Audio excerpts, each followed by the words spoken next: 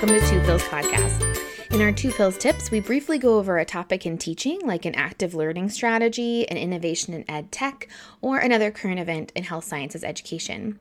These episodes are going to be shorter than our full interview episodes, so hopefully you can listen to them on your way to class. If you have an idea for a Two Pills tip that we should talk about or someone who we should interview, send us an email at twopillspodcast@gmail.com. That's TWO, pillspodcast@gmail.com. You can find us on Twitter at Two Pills Podcast or on our website. As a disclaimer, I am not claiming to be an expert on any of these ideas, and all of this information is freely available online. If you'd like links to resources, then please check out our website, which is twopillspodcast.com. So today I want to talk about a strategy for maybe making teaching online more fun. We're all working on a transition to online teaching, or maybe you're someone who's already been teaching online, so you're a little ahead of the game. But a question becomes, how can we inspire students to brainstorm online? Can we go beyond just message boards to something with a little bit more versatility? There are a lot of ways to do this, and today I'm going to talk about one, which is online interactive Post-it notes. The product I'm most familiar with for achieving this goal is Padlet. So let's talk about some ways that we can use this type of app to enhance your teaching. Again, we have several resources listed on our website. So this type of app is web-based, and it allows the posting of notes on a digital wall. Notes can be posted anonymously or attached to a username. You can do files, images, videos, or links. All of those can be uploaded to the wall. And notes can be moved around to arrange into categories, ranking, or however you'd like to put them. The first one, and probably the most common, is brainstorming. It's my favorite way to use this tool. You can pose any question or project and allow your students or audience to weigh in. This includes things like patient cases. So the audience can then see each other's comments, post comments, and vote those comments or those post-its up and down in real time. It's a great way to engage with your audience and to see all of the ideas at once. You can also use it to have questions during your presentation or lecture. A nice option with these post-its is that they can be anonymous or listed with a name. So students can post it during class, and the instructor can review them aloud periodically and answer those questions. It can be used as an opening activity, so maybe you have students post what they remember from the previous class. It's a nice way to summarize that content, and it's a succinct place for students to come back and review that information. It can be collaborative note-taking, similar to how you might do on a Google Doc, as students can work together to create one resource of notes.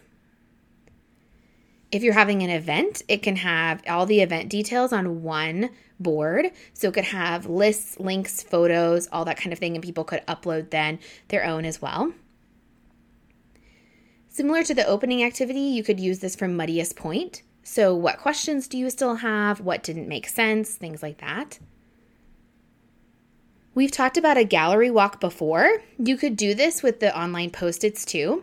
So students can create an online gallery with their information, images, all that stuff. And then you can actually print off a QR code from the online Post-its. You could then put these QR codes around the room so students can just take a picture of the QR code and see each other's work. It might be a great option for research resources for group projects. So all of the ideas, sources, links, everything can be in one place. You're really making a nice central place for all of that information. Similar to the events, student organizations that you may advise could be using this for things like announcements, events, all that stuff. Another would be themes. These are not just for A Christmas Story, if you know that reference. Similar to how you would use a hashtag on social media platforms, you could have students upload to a Post-it instead. So as an example, if you were going to have students post something like pictures of flu shot public health advertising, or of course, if you wanted to do COVID-19 signs or something like that, instead of how you would maybe use a hashtag on something like Instagram, Twitter, Facebook, things like that, they could all just post those to individual Post-its on these platforms. I think as faculty, we could also use these for things like conference notes. So we all go to conferences that really have an impact, and everyone could post notes from the sessions they attended onto different Post-its. So then everyone is able to benefit from the notes from the other sessions by reviewing this one central board. If you have, say, a smaller group, like maybe an elective who may not all know each other, you could do introductions. So students could then post an introduction of who they are, how you pronounce their name, information about them, things like that. I liked the idea of using these as a student portfolio. So you can create a board for each student and then just keep all of their assignments and projects in one place so you can see them all at once. So hopefully you have some ideas of ways to use this versatile tool. This is not your last movie reference, A Christmas Story, but also this is not our high school reunion, and we didn't invent these Post-its, but they're a great option for active learning. Thank you for listening to my terrible movie references, and thanks for tuning into Two Pills Podcast.